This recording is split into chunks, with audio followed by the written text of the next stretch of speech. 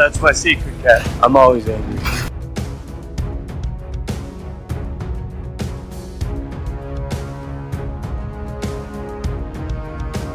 Alright. I ran out of patience.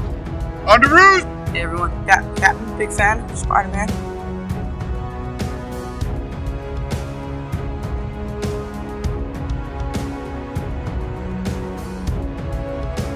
Avengers! Assemble.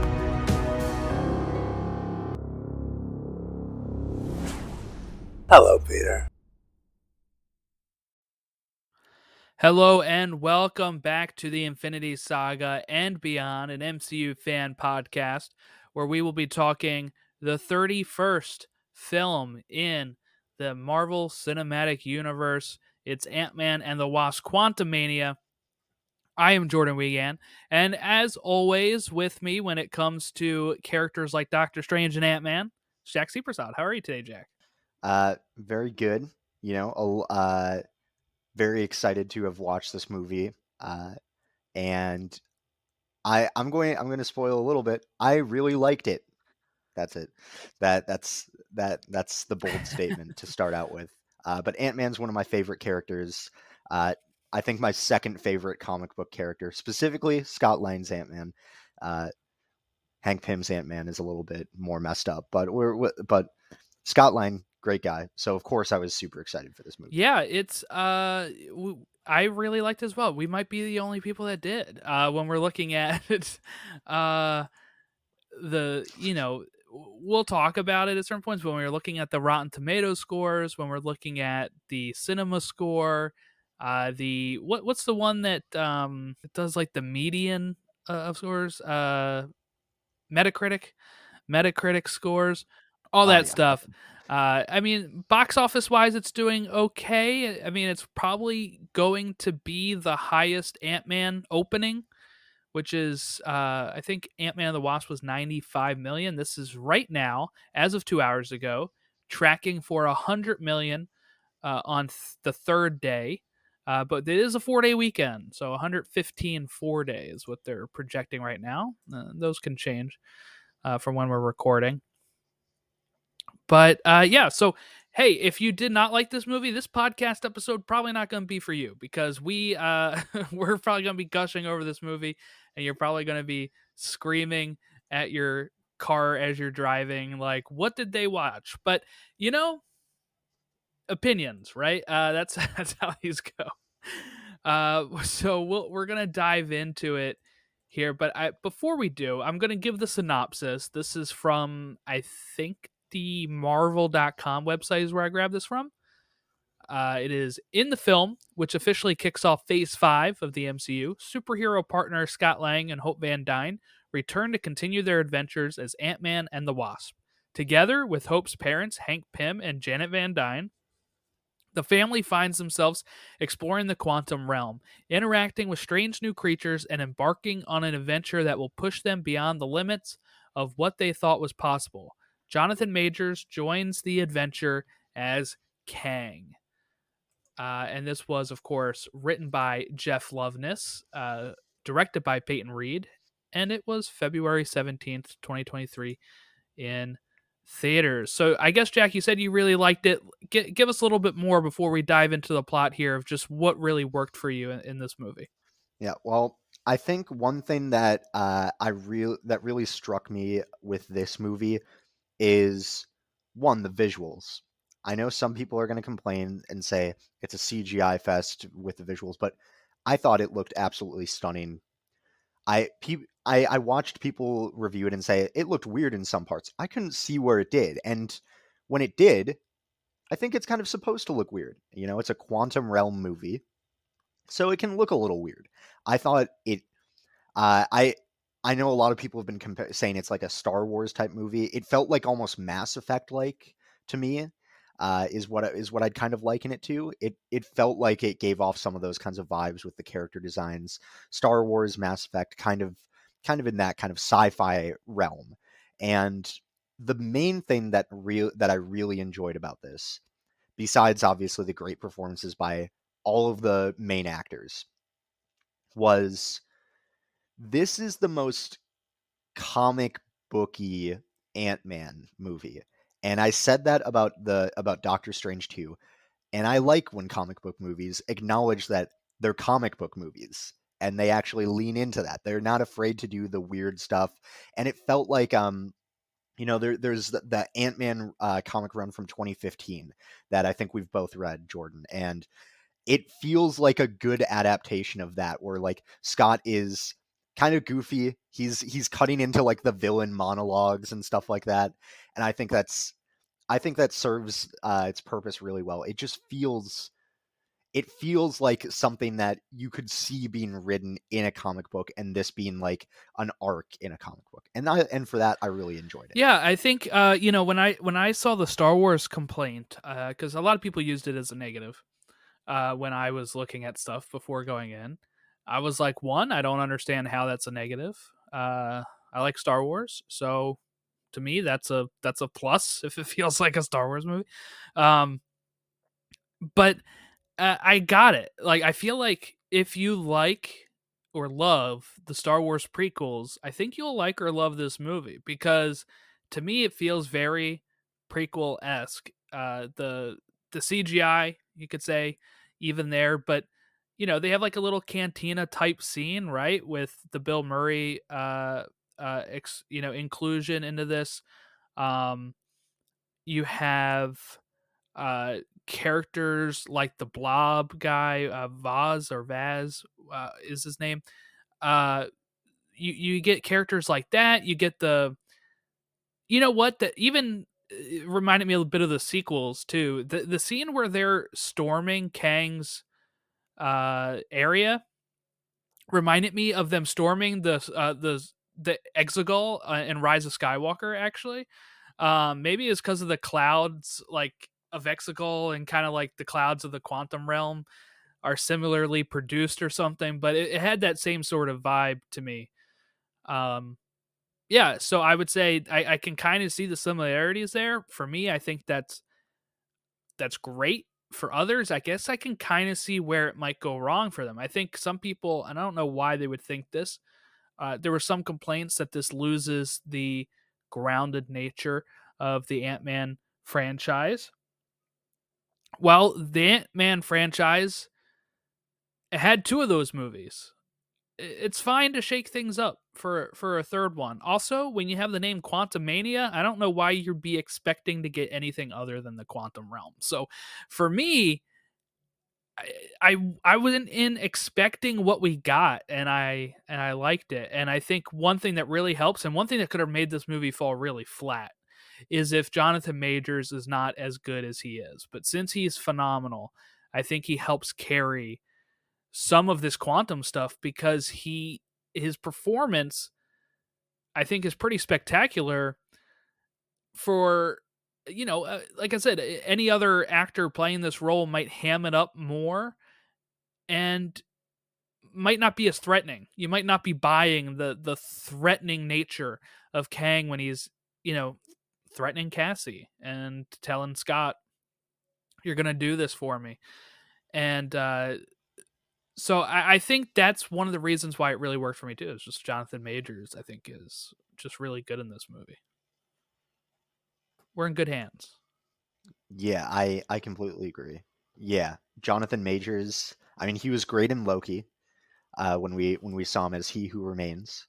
But like in this one, just every single scene he's in, he just has like this sense of gravitas around him, where the energy he brings into any shot or scene he's in is just intense. He is perfect to be like this threatening guy who has basically limitless power theoretically, right? And he just there's a few scenes in there where he doesn't even do anything like to attack anyone, and you just feel like he's just menacing. And I think he's absolutely fantastic in this. I can't wait to see more of him throughout Phase 5 and 6. And also, it looks like we're going to see him pretty soon in Loki season 2. Yeah, So, the one thing that really I think dragged this movie down for me, because like I said, I really liked it. It's not like I don't love it. It's really like, I don't know what that means. I think I have this second out of the Ant-Man movies, but what dragged it down for me a bit is how long it takes to get to Kang. And they do something that annoys me in every TV show and every movie that I ever see, which is when they ask Janet a question a million times, and she's like, I can't tell you for your own safety. I can't tell you for your own safety. Like, multiple times. And I'm like, I already know the answer because I already know Kang's on the poster. So just say it. Like, that's the kind of stuff that, like, upsets me. Not like upsets like I'm like fuming, but like, you know, where I'm like, just get there. Like, just get there. Like, let's get to Kang. I think the flashback that she tells could have probably happened sooner, and then it doesn't have to do that and then transition right to, I think it transitions almost right then to Kang walking in with Ant-Man. So they probably could have done that without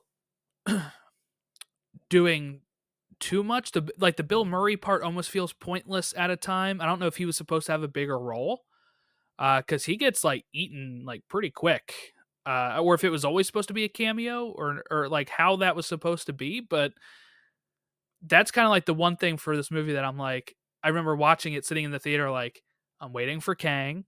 Are you going to show me Kang? We're already like an hour in. Are we getting Kang? Like, this movie's only 2 hours long. So I was a little worried there, but then he, you know, is in the movie like the rest of the time.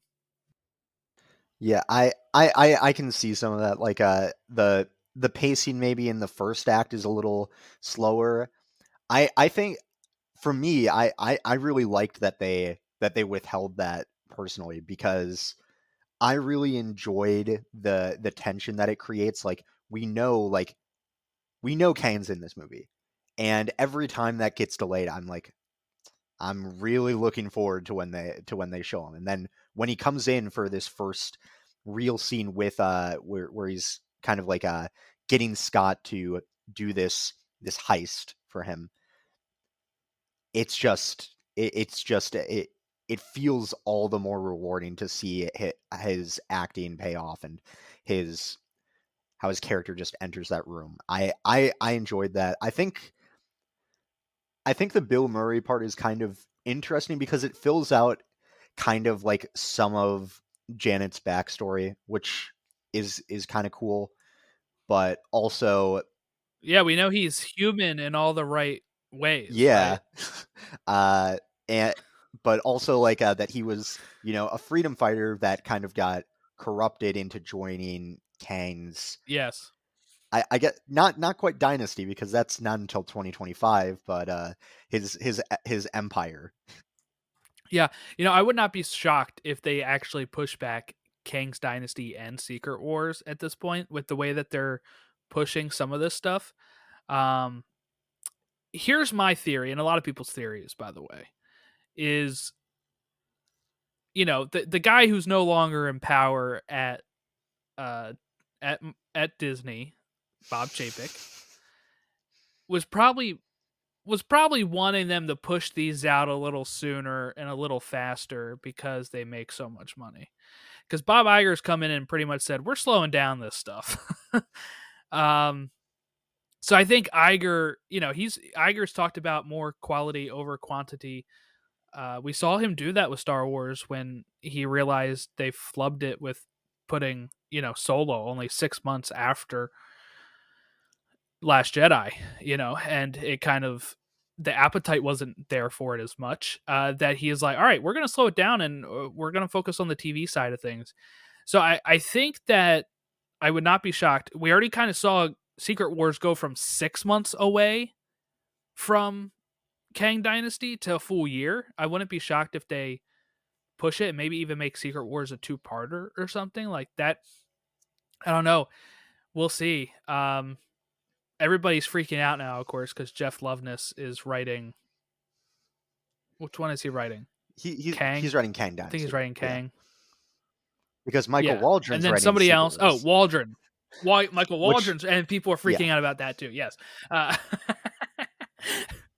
So you know, one thing that I really liked at the beginning of this movie, though, and I wish we got more of. I know I was just talking about hurrying it up for Kang, but what I wish we got more of the real world stuff at the beginning and getting Scott as a celebrity. I thought that was really interesting. You know, him high fiving the kid with the Ant-Man backpack and him doing his book readings and listening to his audiobook on tape. Like that kind of stuff I thought was really fun. And I thought they would explore more of that. But, you know, one thing I do know, by the way, because I do follow a lot of this stuff when I probably shouldn't.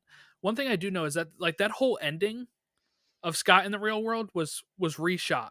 That was all stuff that was filmed like a month ago.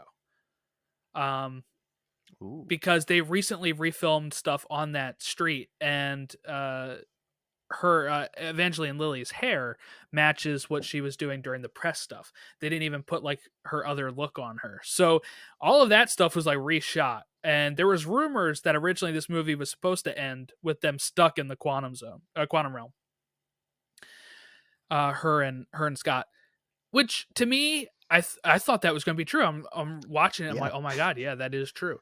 But it makes sense that it's not, because Cassie has already developed a way to communicate with the quantum realm. So it makes sense for her to be able to just reopen the portal. So I think if they had ended with them stuck, I would have been left with, well, couldn't she just do what they had done to get in there and get them back? You know, so like, so it made sense, you know, in the sense of I wonder if they thought about that after they had it done and they're like, you know what, we got to refilm this part because this doesn't make sense. I mean, also like Ant-Man's already been stuck in the quantum realm before. It's been done. He got stuck in there at the end of Ant-Man and the Wasp. So why end it the same way? I think it makes that more would have been sense. weird. Yeah. It makes more sense, you know, and also, you know, whenever they do finally put out the Young Avengers, I think it, you know, I can see some cool stuff between like Cassie and Iron and Riri Williams kind of like collaborating over some tech stuff like that. I'm very excited for that kind of stuff. Yeah, and you know, I actually really, people said this ending was really abrupt, but I really liked the ending here where Scott is kind of back to his happy-go-lucky self, and then it dawns on him that he remembers something Kang said, you know, about him kind of staving off something worse. And then you get, I really liked when he's like, it's probably fine, right? Like, you know, that part was funny, but then it kind of ends on this somber type, maybe everything's not great. And I thought that was a cool way to end, especially an Ant-Man film. Pre-credits, you know, because like Ant-Man and the Wasp kind of ends that way after credits when he's stuck in there. But pre-credit wise, it was kind of like a happy ending of Ant-Man and the Wasp. And this one kind of ends, I think, you know, where it's like not a imminent danger, right? It is something that he will have to go on with his life for a bit, but when it comes back, you know, he's gonna be like, oh crap, this is what Kang was talking about, and he might even be able to fill in the other Avengers. We might get a reference to this movie, of course, in the other Avenger films when, I mean, how can you not? He says, no, I've dealt with this guy. I dealt with this guy before, right? Like that's I know what he does, and he'll probably be the one to fill us in on that, like how Bruce filled us in on Thanos at the beginning of Infinity War. Mm-hmm. Yeah, and I mean, I really like the ending as well. That's one of those scenes where it immediately felt like something you'd see at like the end of a comic book, like where he's like, "Wow, I saved the day and everything's great," and then just like remembering back and then just going like, nah, it's probably fine. That feels like comic book Scott Lang right there. And that I absolutely adored. Felt like Twilight Zone for me, where you're like, everything's fine, but not. Yeah. You know, we've gone all this time so far and we have not talked about MODOK. So let's talk about MODOK, who people said this is some of the worst CGI they've ever seen. I thought it looked fine, actually, and this is how MODOK looks. So I was like, people said this would replace the floating head from Thor: Love and Thunder as the worst CGI they've ever seen. Now, I mean, he looks weird because I think he looks weird because one, Corey Stoll has like a bigger nose, and it has to get squashed for the MODOK look, and I think that's why he kind of looks so weird. Maybe they could have shrunken his face on there, but I don't know. It's MODOK. He is exactly what his comic book self is, so I enjoyed that as Yeah, well. exactly. Like MODOK should look goofy. He should. He is Yeah. a floating head with tiny arms and tiny legs. Like if he didn't look goofy, I would have been more upset. I would have been upset if he didn't look goofy, because that's what he's supposed to be. He's supposed in this movie. He's supposed to be kind of like comic relief. Like it's supposed to be funny when he takes off the mask, and then it's just like this face. And in my theater, everyone anytime that came up just like laughed because it's funny. He's supposed to Yeah. look goofy. And if anyone was like, "Oh, MODOK should have looked more realistic," how do you make a floating giant head with tiny legs and tiny arms look realistic? That you don't. That's it. It's not supposed to look realistic because it's not. I think people wanted him to be like scary. Like I think that's what they wanted, but he's just not. MODOK's Like not he's even he's scary just in not that anything type of else. character. He's not scary in any other media. Right. He's kind I of would say maybe they did him very well in the Avengers game that I played. Like they did him pretty well, and he looks really good in it. But I don't know how that would translate to this. What I do like is that they made it Darren, and that we got closure on something from the first movie. Like I thought that was all really good. Yeah. I thought it was fantastic. I also one of my favorite parts with him. I mean, there was so much. There was actually a lot of good parts with him. I thought he was like one of the highlights of the movie as well. I love when he's introducing himself, and then Scott like interrupts his story to say like, "Oh, MODOK, it's an acronym, but it really should be MODOFK," which I think is Yes. amazing, and again feels very much like comic books. Great, and just it was like a perfect delivery, and it feels like a perfect Ant-Man kind of joke. This movie kept a lot of the humor from those first two, which I really appreciated. I'm glad it went serious when it needed to, but I'm also glad that it kept kind of that light humor that the Ant-Man movies have really hammered in for the past two entries. Yeah, I thought it did well with the humor being at appropriate moments. Like not a lot of humor coming from Kang or his storyline. It's all coming from like MODOK. It's coming from the Bill Murray aspect of it, right? It's coming from the giant ants. Like it's coming from that stuff and not the villain. It's coming from them. For people that complained about, you know, maybe the overuse of jokes in Love and Thunder, I felt like this was a step in the right direction. If you're somebody that was like too many jokes in Love and Thunder, I thought this one didn't have that many. I mean, it still did it I think they spaced them out, is my point, I guess. I think they spaced out these jokes a little easier. I mean, we even got to see the Quantum Realm's ass, right? We got to see MODOK's butt. Yeah. I thought like I thought all the humor worked really well. You know, I liked how each character got like a chance to kind of like shine with jokes. You know, I really liked Hank's joke with when he brings in the ants and he's like, you know, I know socialism is a really charged word, but we have a thing or two to learn from the ants. I thought that was a good funny. I thought that was a good line, and I felt like maybe one complaint that I had was that Hank felt more like a comic relief character rather than like an actual main character within the story. But I also think that it was definitely more of a story for Janet and Kang more than it was for like Hank to really be in there. He just happened to be in there at the same time, and I mean he's important in the final. Yeah, they battle. didn't know what to do with Hank. Yeah, I think they used him well in. They used him well in the final battle with being able to like communicate with the ants and all of that.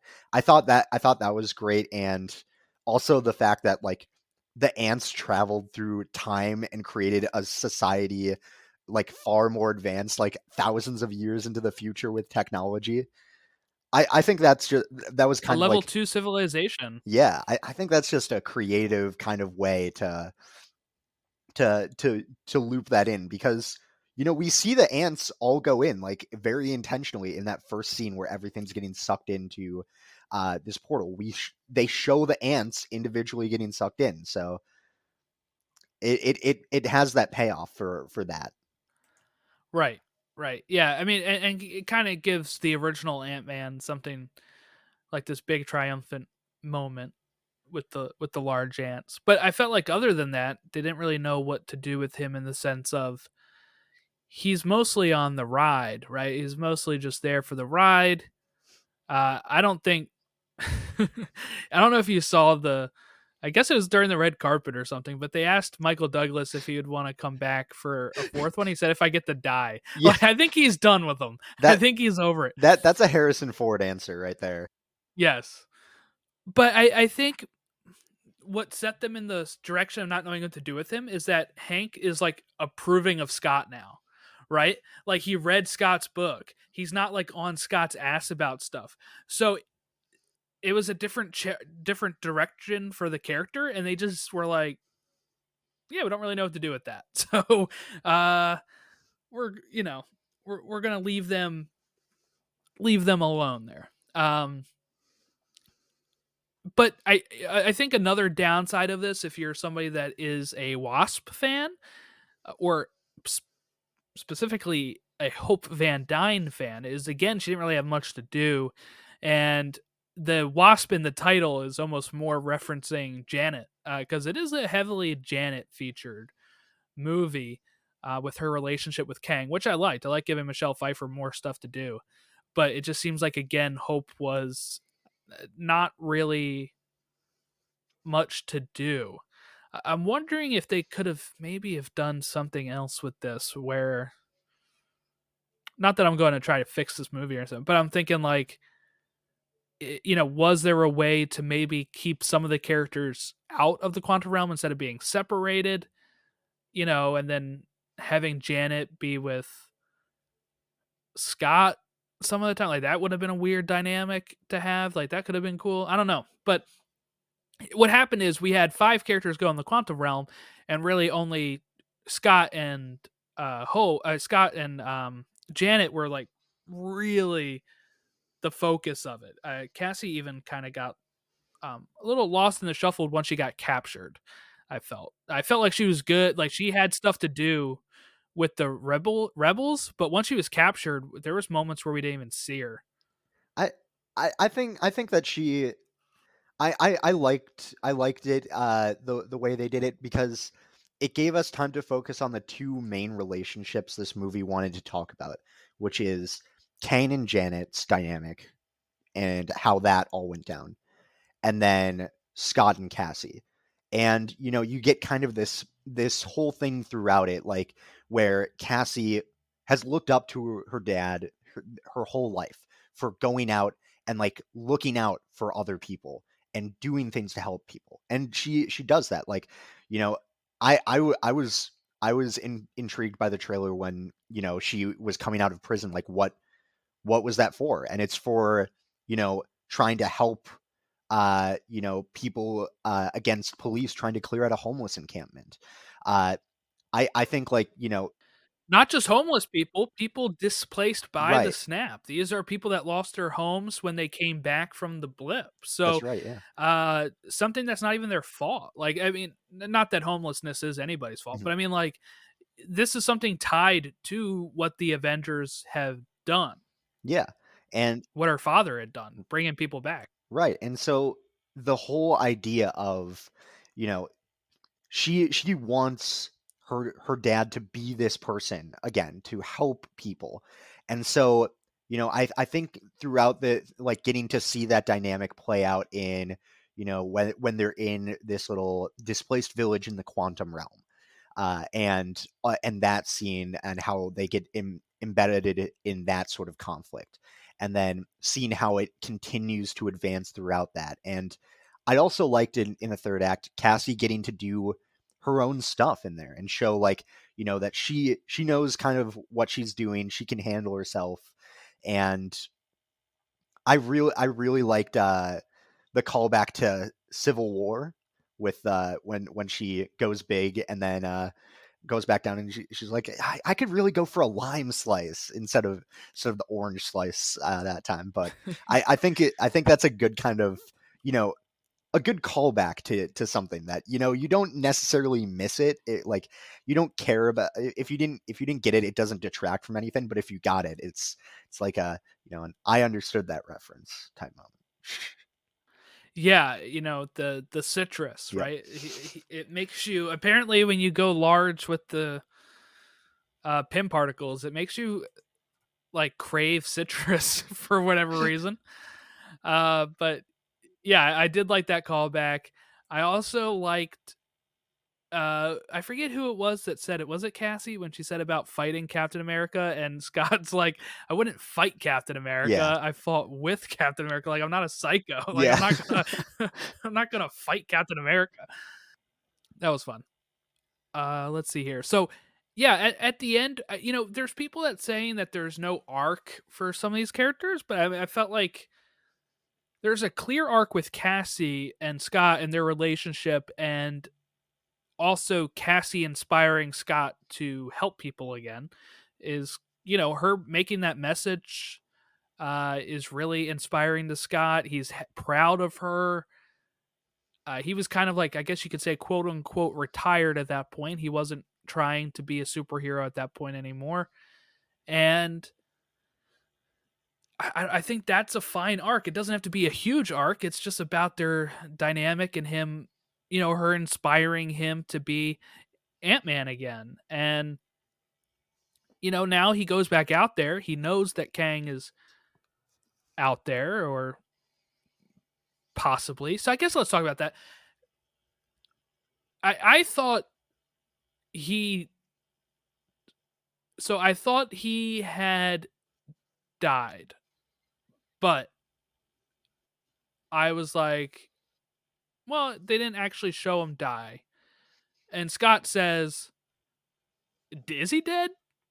And then I thought that's how they wanted us to feel. But then the end credit scene's like, oh no, that one's dead. And I'm like, which is it? I'm assuming that one's not actually dead, and he'll come around at some point. Or maybe he is dead, and maybe,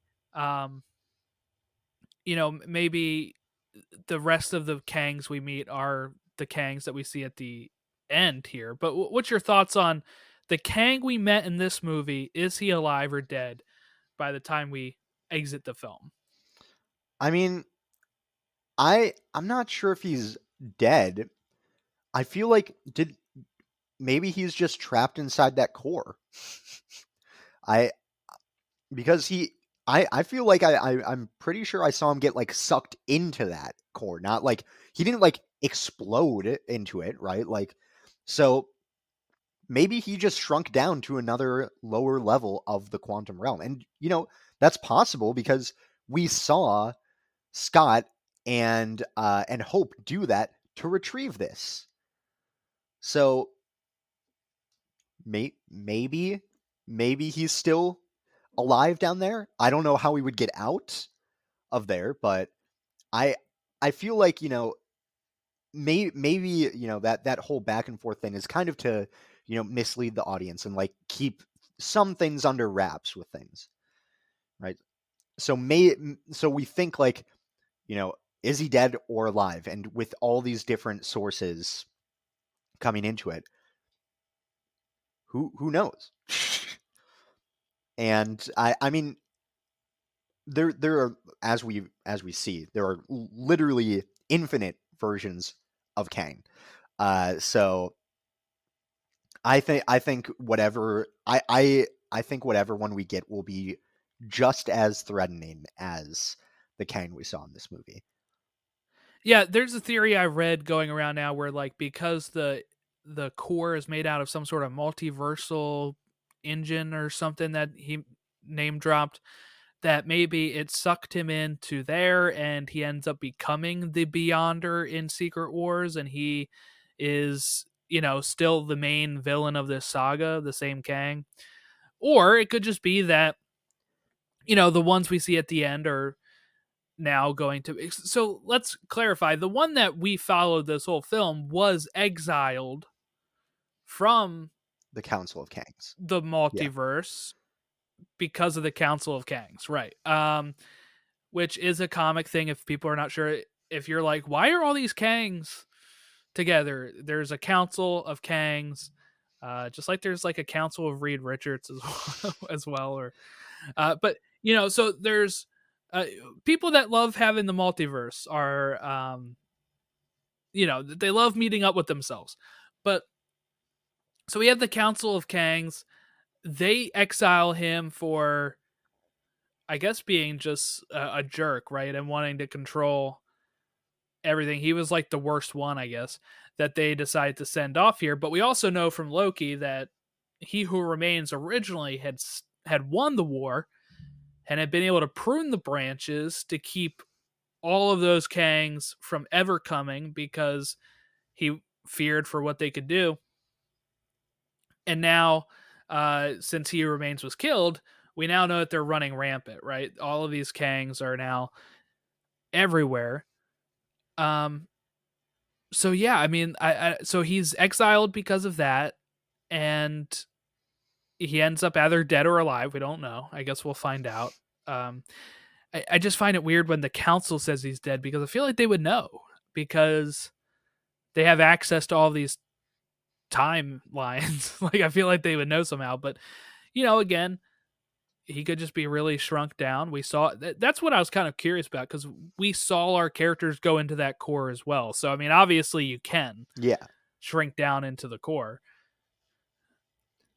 But just something I want to point out here: these end credit scene Kangs that are talking here. We've got Immortus, that's the one with the really tall hat. And we got Rama Tut, that is the one that looks like a pharaoh, Egyptian pharaoh. And we got a third Kang. I'm not sure who this one's supposed to be. Some people are speculating Scarlet Centurion, which is another version of Kang. Needless to say, these are probably going to be Kangs that we see in the future. I like that Jonathan Majors kind of tries to differentiate them by their voices. I saw some people complaining about his accent for those. I'm sure look, they probably filmed this scene a month ago as well. That's how they do at the end credit scenes. I'm sure if he has more time with these characters, these versions of them will be better, I'm sure. But I was really pumped to see Immortus and Rama Tut for sure. If people are not familiar with Rama Tut, he was actually the first version of Kang to ever be in comics, and they retconned him to be Kang. He was originally just his own villain until they retconned that. But Jack, your thoughts on the first end credit scene that we got here?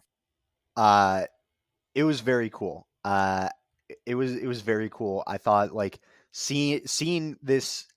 At first, I was like, wait, when it first opens on the scene of the actual council area, and I see all the platforms, I'm like, there's no way they did this. There's no way they did it, but they did do it.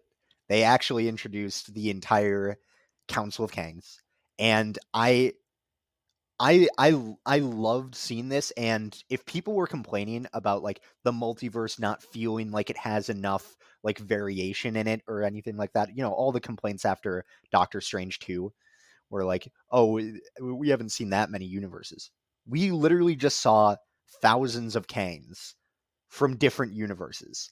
Like, if that doesn't confirm anything about the multiverse, then I don't know what does. But I like, as they're like going through all this, like each of the Kangs, like you can tell they have like a distinct personality as well, which makes sense because it's the multiverse, infinite numbers of possibilities. And I am very excited for them to continue using that sort of that sort of idea going forward, and seeing all of these like staple variants of Kang, that we've gotten throughout other media.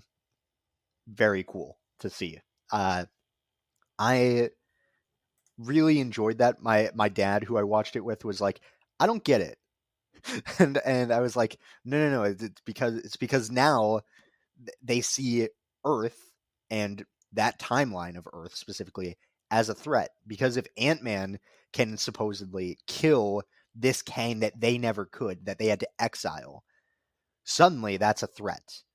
And I think like it's so I feel like it's really weird because some of the reviews I got I read were like they're doing too much to set up the next phase, or they're not being clear enough as to where the next phase is going. How can you be any more clear than what that first end credits scene was saying? Like they say exactly why they're assembling the Council of Kangs, because they see this timeline as a threat. And that's and I see exactly how Kang Dynasty and Secret Wars can fall into place there. Like I don't think they could have made a more like concrete blueprint than what they did without giving too many fun details away.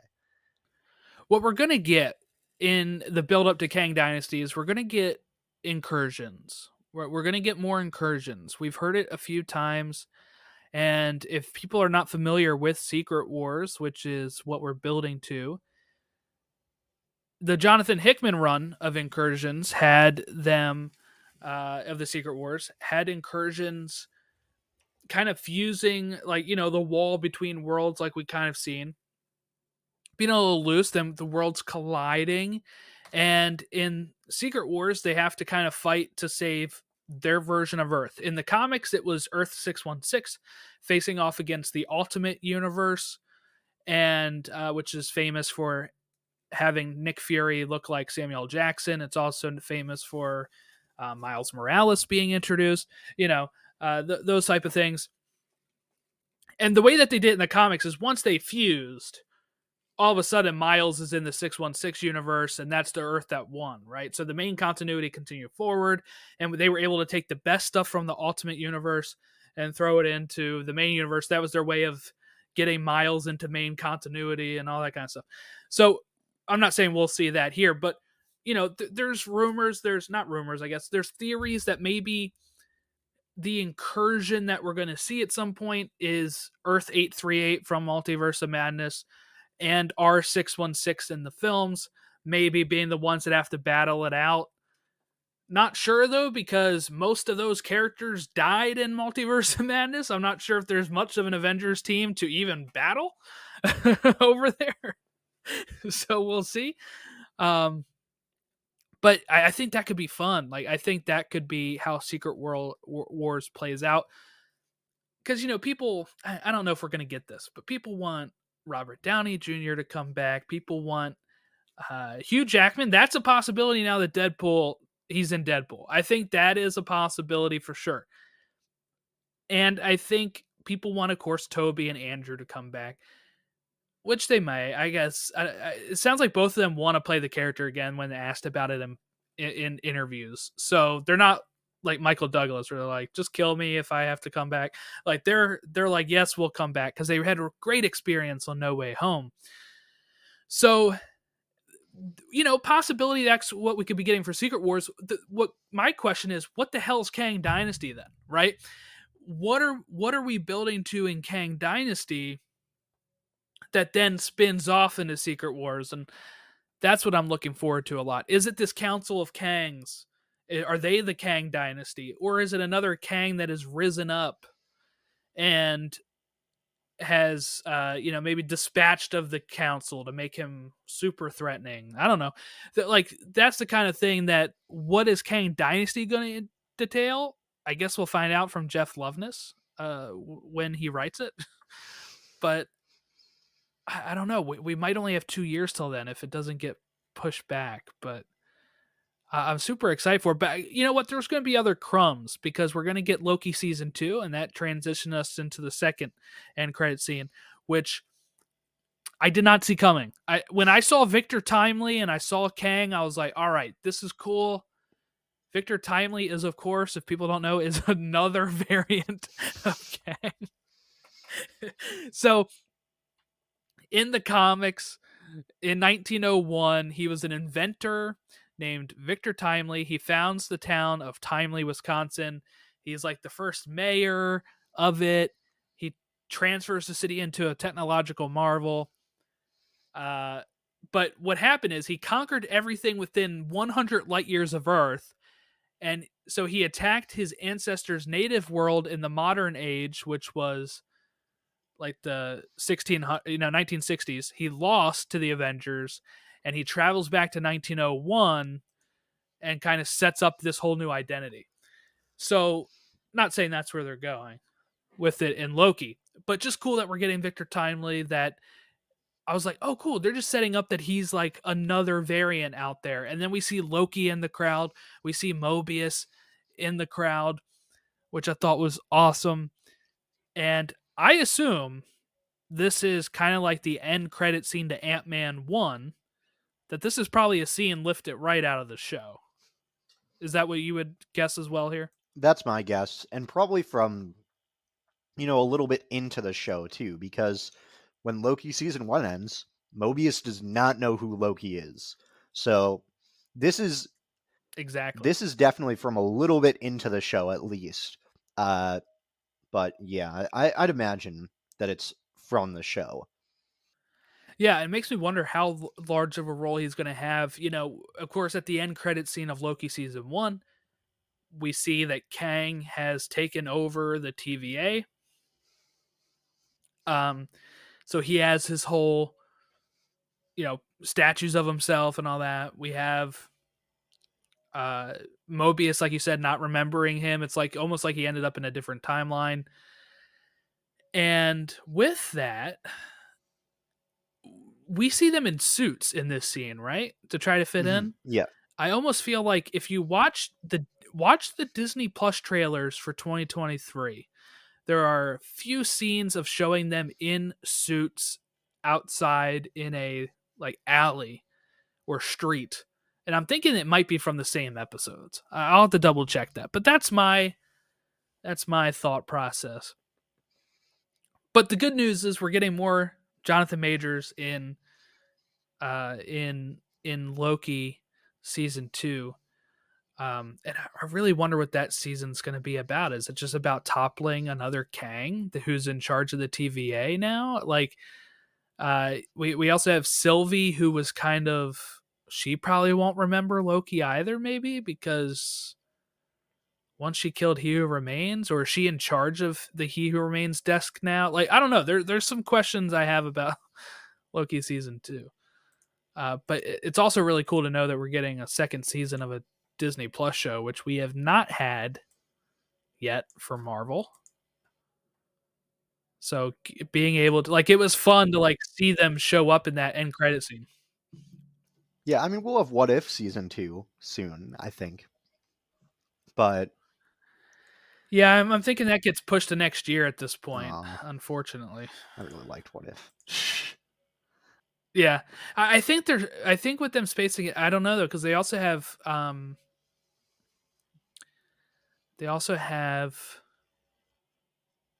Spider-Man freshman year that's complete too. So I guess that's going to be pushed to next year as well.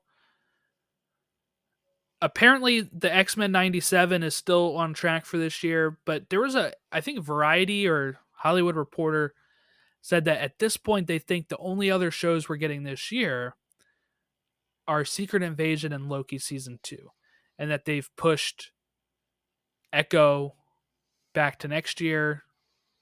So some people think maybe Daredevil's pushed to 2025 and Agatha as well. Might be. Yeah, they're filming those now, by the way. Yeah, So I we might be waiting a long time. we'll see. We'll see about it. I think that there's a chance maybe that Echo still comes out towards like the end of this year, kind of like mid-December kind of thing, but transfers into the next Right. year.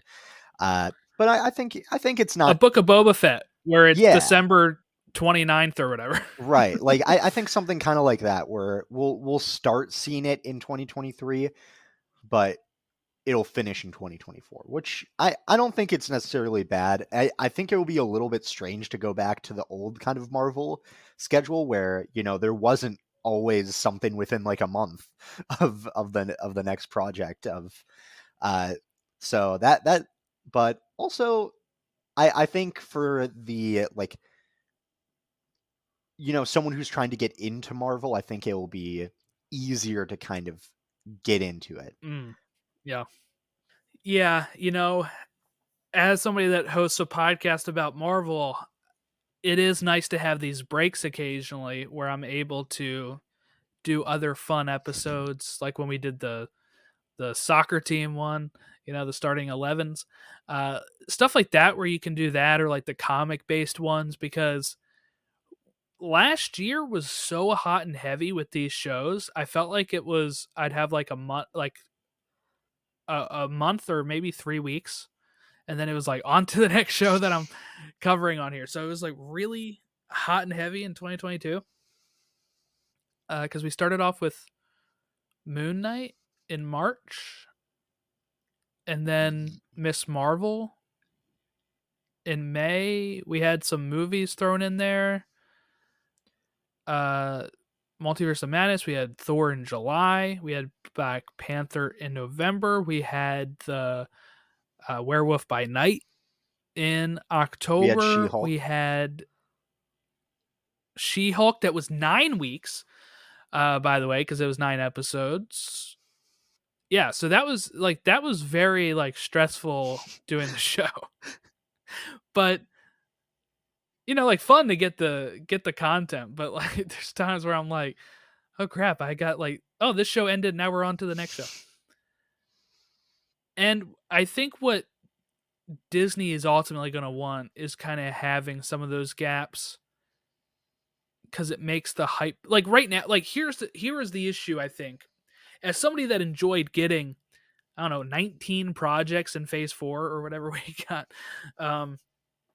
one thing I liked was getting them, but I think one thing I didn't like was the end credit scenes ultimately would end up either not setting up anything, or they would hint at something, but you didn't have time to live up to that hype yet. You're like, okay, now we got to move on to the next show, which is going to set up something else. So there are still end credit scenes from movies we've gotten and TV shows we've gotten that have ultimately not played a factor at all. So I think that's one thing I was really excited about this end credit scene setting up Loki. I'm like, I know that's this year. Like, that's great. But right now, there is no announcement for Eternals, whatever they're going to call that. And those characters got taken from Earth by a giant celestial. And we have no clue what's going on with that.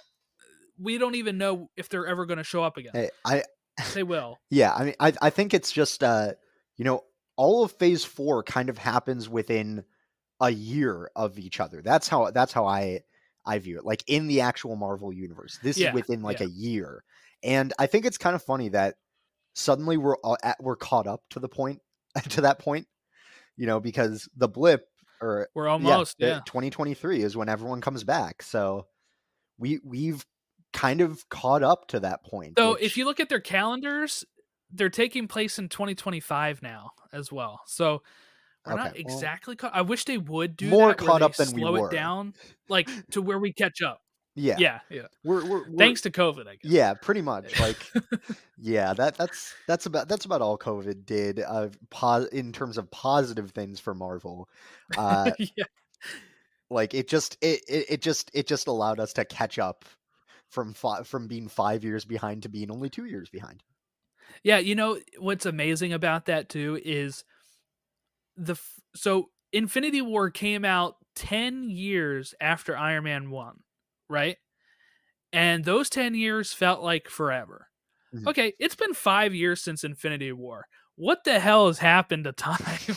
It's already been 5 years since Infinity War. That's nuts. Yeah, I think it's just because the number of projects coming out just been a lot more, and it feels like I'm not sure if it feels longer or shorter actually.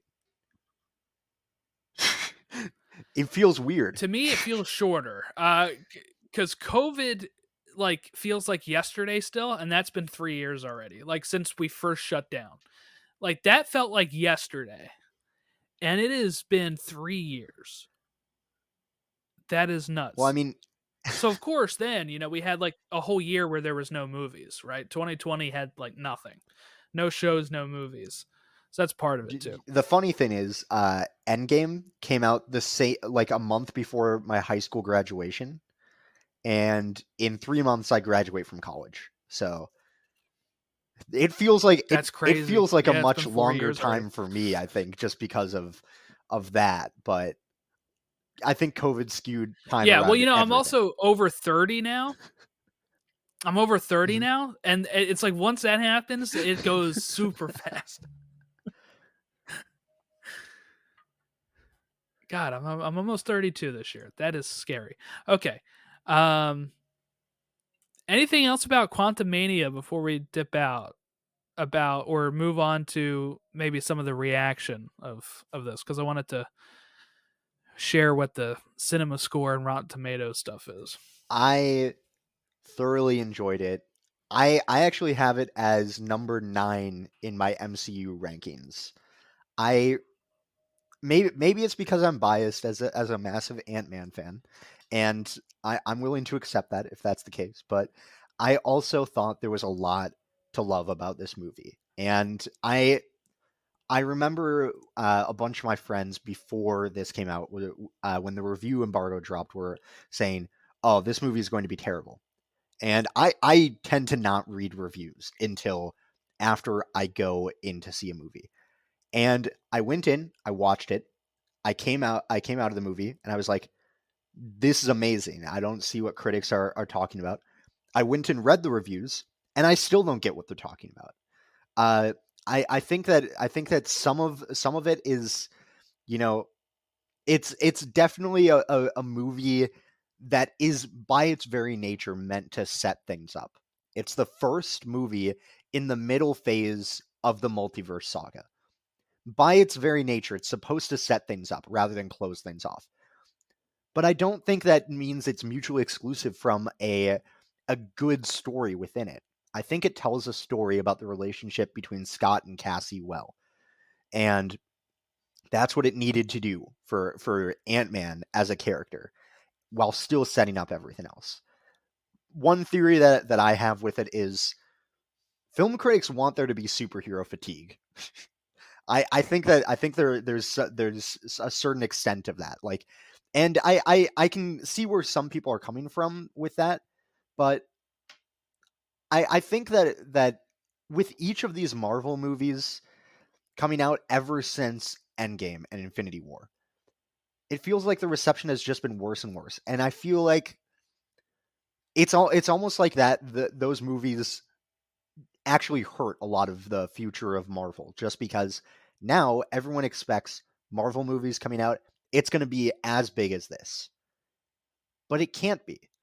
Otherwise, it doesn't build up to anything, right? If every movie was like Infinity War and Endgame, there's no build up to anything else, right? So I think people are expecting too much with this. I've said that before. We said it when we talked about Multiverse of Madness. I just I think, if you kept your expectations in check and like thought critically and said, this may have Kang in it, this may set up a bunch of other stuff for the future, it is still an Ant-Man movie. It is going to be goofy. It is going to be it's not going to have the biggest stakes in the world necessarily. And I think if you go in with those kinds of expectations, you enjoy the movie a lot more than the people who went in thinking this is going to be like a massive, massive turning point for everything. That's my thinking about it. So my thought on it is, look, to give you some. All right, the Rotten Tomato meter is at 48%. All right, that's after 294 reviews. That is second lowest. The lowest is Eternals. And here's what I'm going to say to that. Neither of those are the worst two movies in the MCU. All right? That's Thor the Dark World. That's like, for me, like Dark World is bottom. Incredible Hulk is near bottom. Now, I do think some of it is, reviewers have to go see every single movie. So now they're getting tired of it. I think that's part of it. Another part of it is when you have, I think there was more leeway before Endgame and Infinity War because nothing like this had ever been done. So I think some critics were like, oh, that was surprisingly like, oh, they're building this. Oh, this is cool. This is a good movie, whatever. Like, blah, blah, blah. Then you hit the heights of Infinity War and Endgame, which shows what Marvel can do. And then they were like expecting that all the time. Or part of it is definitely the loss of Robert Downey Jr. and not critically wise, but fan wise. People really loved Chris Evans and Robert Downey Jr.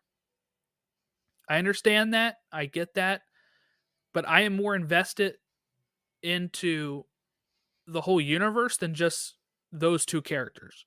So anybody saying we need to bring them back somehow, you would then complain about there not being any stakes, right? Those characters are gone. Good.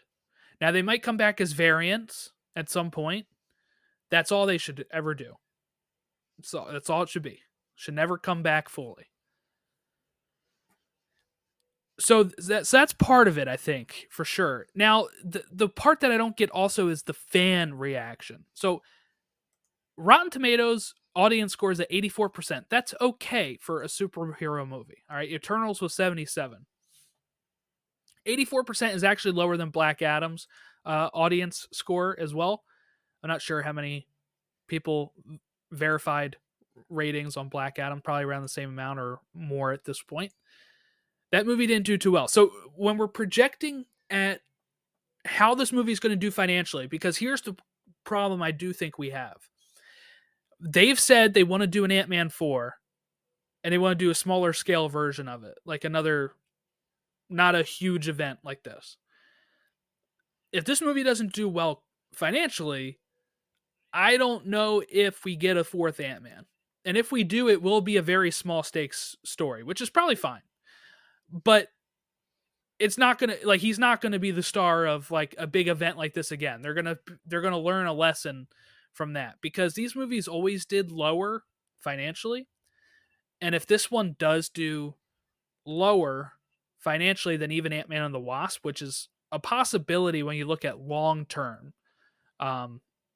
before it hits DVD. Not the weekend, but the whole box office run. Then I think they'll be like, because I think this movie probably costs $200 million or more. The other Ant-Man movies cost considerably less money. So if we do get a fourth one, it'll be small stakes. It'll be smaller budget. No pun intended for Ant-Man, by the way. And then we will, like, they'll be able to make money off of those again.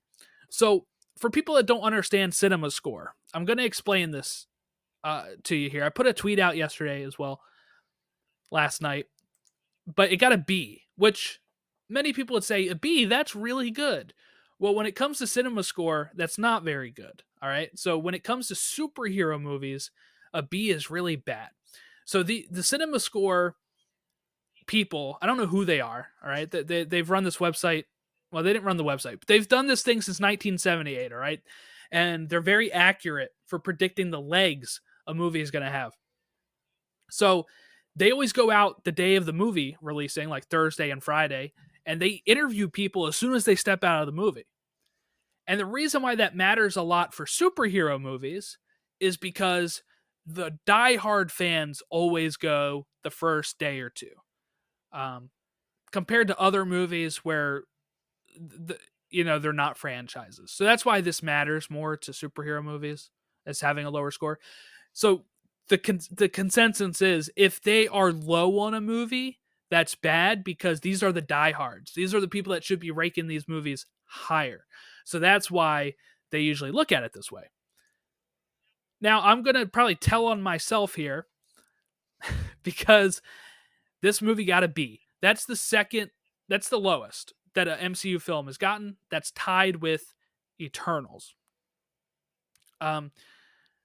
Most of Phase 4 has had a B+, which also was unheard of after, like, before Endgame came out. I think only one movie had a B+, and I think it was Dark World? Incredible Hulk. Okay. I think Dark World got an A-. I can check. Hold on. That's a crime. That's a Dark crime World, if Dark World has a high. Okay, Thor 1 got a B+, Dark World got an A-. That's a crime. That's a crime. Okay. I probably was part of that. I really liked Dark World when I first saw it, and then after that I was like, I cannot watch this movie ever again. So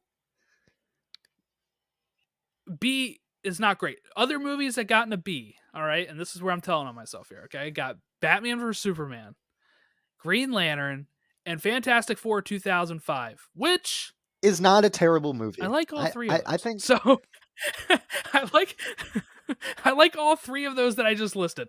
So now I like them at varying successes, right? Like BVS is not in my top. I would rank this movie way ahead of that one.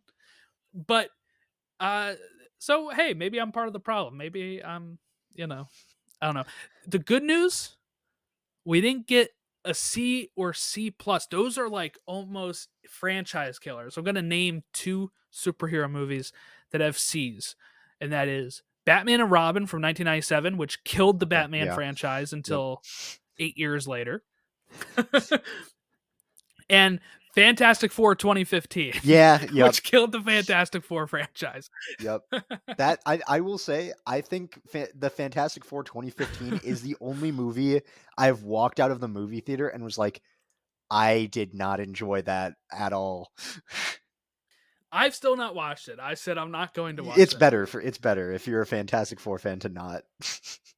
I'm waiting for Marvels instead at this point. But yeah, so not that a C would kill the MCU. I'm saying that would probably kill all chances of an Ant-Man 4 if it was a C. I think there is still a chance we get Ant-Man 4 with a smaller budget, smaller scale, and it, maybe passing the torch to Cassie officially or something. I don't know.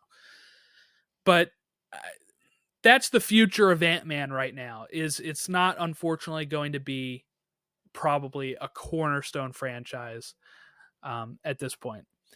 Now, of course, what else so that got a B. A B+ was Multiverse of Madness, which still almost got $1 billion. This movie's not going to get close to that, I don't think, but it can still have a successful run. The reason why we're worried about a B is that most movies that get a B, its legs get cut considerably short because then the word of mouth is not super great, and then less people go see it. They'll say, I'll wait until Disney Plus. I'll see it later. And Eternals, by the way, was like the most streamed MCU film in 2022. And that's probably part of the reason is because it got a B and people stayed away. And then people just caught up on it on Disney Plus later. So that's where we're at with Ant-Man right now. Which sucks because I really liked it, but oh well. I still think like the trend of like those cinema scores going kind of down has just been the expectations of these diehard fans getting too high. I maintain Could that. be. I maintain that. I think that after Infinity War Endgame, everyone was like, "Oh my god, they're gonna keep going up from here," but you can't. Otherwise, you know, I enjoy the rebuilding part of it. I think Phase 4 is the best phase that Marvel made. I think it's my favorite, at least. I really, really enjoyed the stories that it told, the characters it introduced. I thought it was great. It has like some of my favorite movies and projects in there. I think it makes up like 4 or 5 out of my top 10 in the MCU from Phase 4. I think it's great. And so maybe it's because I kept my expectations in check a little bit and knew exactly from like after this, like, it's not going to be like this every time. This is like an event that has been building up to. That's how it should be treated. That's what Kang Dynasty and Secret Wars are going to be like. And I can guarantee that if they just kept that same level for all of these movies up until then those last two movies, those Avengers movies, wouldn't feel special. They would just feel like another one of these movies in the multiverse saga. They have to build up to it. They have to set all the pieces in motion. And all of the only reason Infinity War and Endgame work so well is because they did all of these movies in like phase 1 and 2, did a bunch of heavy lifting to get characters in the right places for things. That's Ant-Man and the Wasp: Quantumania does that for Scott and for Cassie, right? It gets Scott out of this like retirement mode and back into this idea. It gets the Council of Kangs involved in all of this, and starts to get us moving towards Kang Dynasty. I think it's doing that heavy lifting, and it gets underrated because of that. And you know, I think that's unfortunate, because I think if you go into this movie and you're like, I'm going to have a fun time watching an Ant-Man movie that's going to be funny, it's going to be a little goofy, it's going to be weird and zany because it's in the quantum realm, then you get like what our reaction was, right? Where you really like, you like it or love Right. it. If you go in expecting this is going to give us all the answers for the future of the MCU, you're not going to enjoy it as much, because it's going to set some things up. But if it gives you all the answers, why do you come back for the next movie? That's my thoughts on it. And I don't even know what I don't even know what answers people want anyway. It's like we kind of know where we're heading exactly now, so I I don't really get that, but Phase 4 as a whole for me, I dug most of it. I don't think there hasn't been anything Marvel's put out that I've like actively hated. Even like the Dark World, I can tolerate it. It's not like I hate it, and I don't understand when people have to go like online and just express their hate all the time either, because if I don't like a movie, I like stop thinking about it because I don't want to think about it anymore, you know, because I hated it. So I don't get when people like harp on stuff that much, but you know, some people get their kicks out of that, I guess.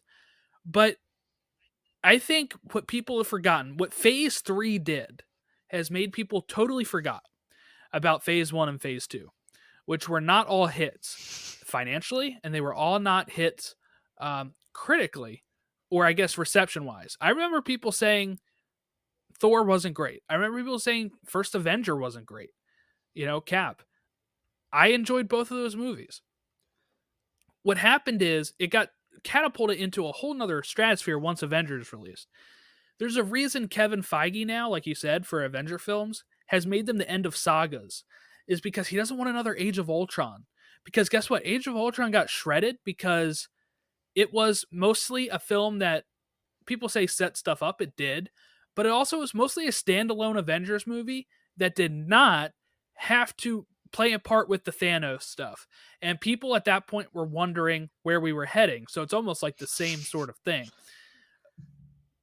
You know, and then, and part of it too is why people soured on Age of Ultron. 2014 October 28th, they announced, I know that date because I got in a car accident that day. Oof. They were, I got home and got to read all the news. But, they did this whole press event where they announced all of the movies through Endgame. They didn't name it Endgame. They called it Infinity War Part 2. That was 2014. So 2015, Age of Ultron comes out. It's mostly standalone and doesn't build that stuff up. And people are like, well, we're building up to Thanos. Why didn't we get any sort of thing with that? And it mostly was part of the same issue that we're getting with Phase 4 films. And especially when people complain that not all of the multiverse saga has had to deal with the multiverse yet, go and watch a random Phase 1 or Phase 2 movie where we did not know Thanos was the villain, and it does not tie in at all. It is a standalone adventure with some setup. We didn't even know we were getting Infinity Stones until we saw the Infinity Gauntlet. There's other Thanos storylines. When we see Thanos at the end of Avengers, it does not mean it's going to be Infinity Stones. That's what people kind of started thinking it was going to build up to. But we didn't hear the word Infinity Stones until, Guardians? Yeah, I think Guardians, yeah. Maybe? I think that's the first time. That may have been. Yeah. And I mean, a lot of Phase 2 movies don't have to do with the Infinity Stones. Like most of them actually don't have to do with Infinity Stones. Like just going through Phase 1 and 2. Iron Man? No. Iron Man 2? No. Thor? Kind of. First Avenger? Kind of. Avengers? Yeah. The Tesseract. The Tesseract. Yep. It's all the Tesseract. All of the stone. It's all the same Infinity Stone in Phase 1. Phase 2, Iron Man 3, no. Thor: The Dark World, yes. The Winter Soldier, no. Guardians, yes. Age of Ultron, no. Ant-Man, no. There's no Infinity Stones in there.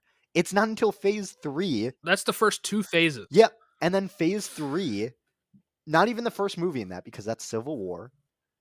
But then we get to Doctor Strange and we get the Time Stone.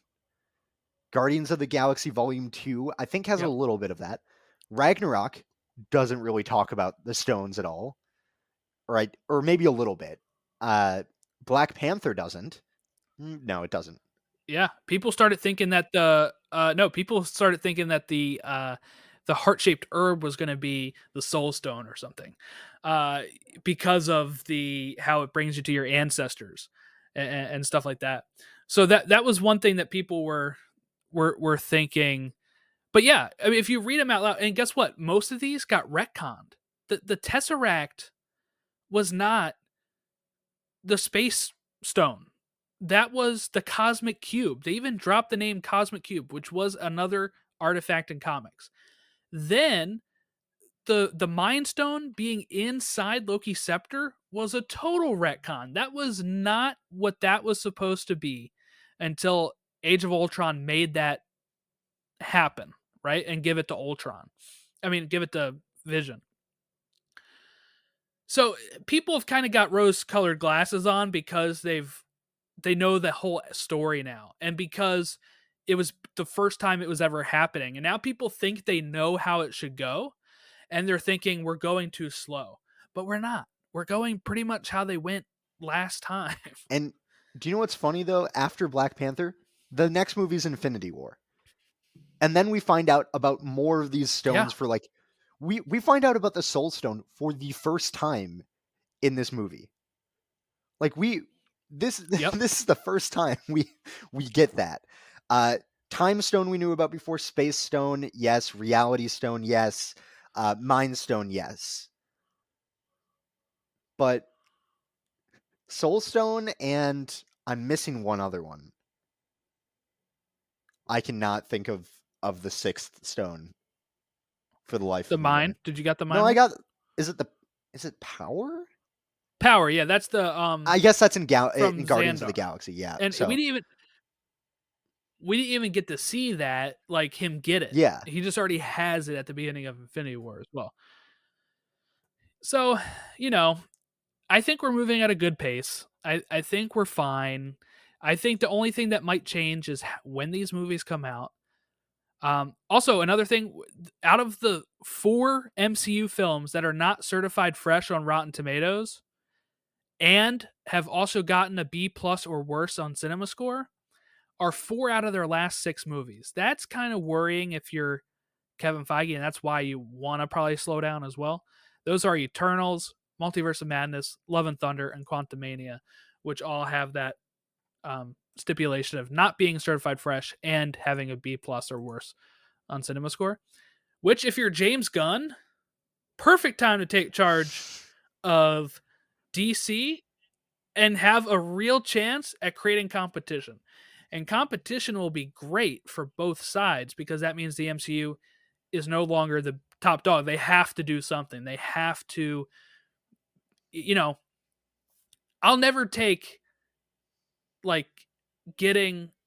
I'll never be upset with getting a better film. So even if I like these movies and I love some of these movies that have come out since Endgame, if they can be even better because of the competition from James Gunn's DC universe, then that's a win. And I think that'll be really interesting to see. I just hope that. Look, here's another thing Marvel has up their sleeve. They got Fantastic Four yet to join, and they got the X-Men yet to join, which are like staples, huge name recognitions. Yeah, that they'll be able to, if they make good movies, right, and they have good word of mouth, where people all of a sudden be like, "Oh my God, the MCU is back on track because we got Wolverine, we've got Professor Xavier, we got The Thing, Reed Richards, Yeah, The Thing, but not The Thing versus Hulk. Yeah. We need that in live action, but not Michael Chiklis. Oh, I like. I know, I'm kidding. I would like to see it. I know I don't want every past Marvel character to come through in like Secret Wars, but I would kind of like to see that original Fantastic Four cast come through, because I think it would be funny as well if it was Chris Evans and then a character remarks like, "Haven't I seen you before?" Yeah, like I would love it. I would love it so much. Yes, that would be great. And I really wish, and I'm gonna say this here again, I really wish that John Krasinski, Mr. Fantastic, was the Mr. Fantastic from the 2005 films. I think that would have hit a lot better than just like, oh, we did a fun fan cast thing. Like, it would have been really cool to have because you got Professor Xavier from the X-Men films, even though it's a different universe. But, we got the same actor there, Patrick Stewart. It would have been cool to just see, the Mr. Fantastic I grew up with sitting there too. All right. So I guess that wraps us up here. If you want to give us a follow for all things Marvel or MCU, you can reach us at TO Infinity Saga on Twitter. The rest of our links are in the show notes. I don't have it pulled up here, and they are all different on each platform, so I do not remember that off the top of my head. I know Instagram for sure is To the Infinity Saga and Beyond, I think is what the Instagram is. But yeah, thank you all for watching or listening. Have a great rest of your week, and I guess we'll catch you next time, which I'll try to do another episode soon about something. We'll find out. We don't know when Secret Invasion's coming out, and then Guardians is May, so we have a huge gap right now for me to come up with some cool episodes. So I'll be back soon for sure.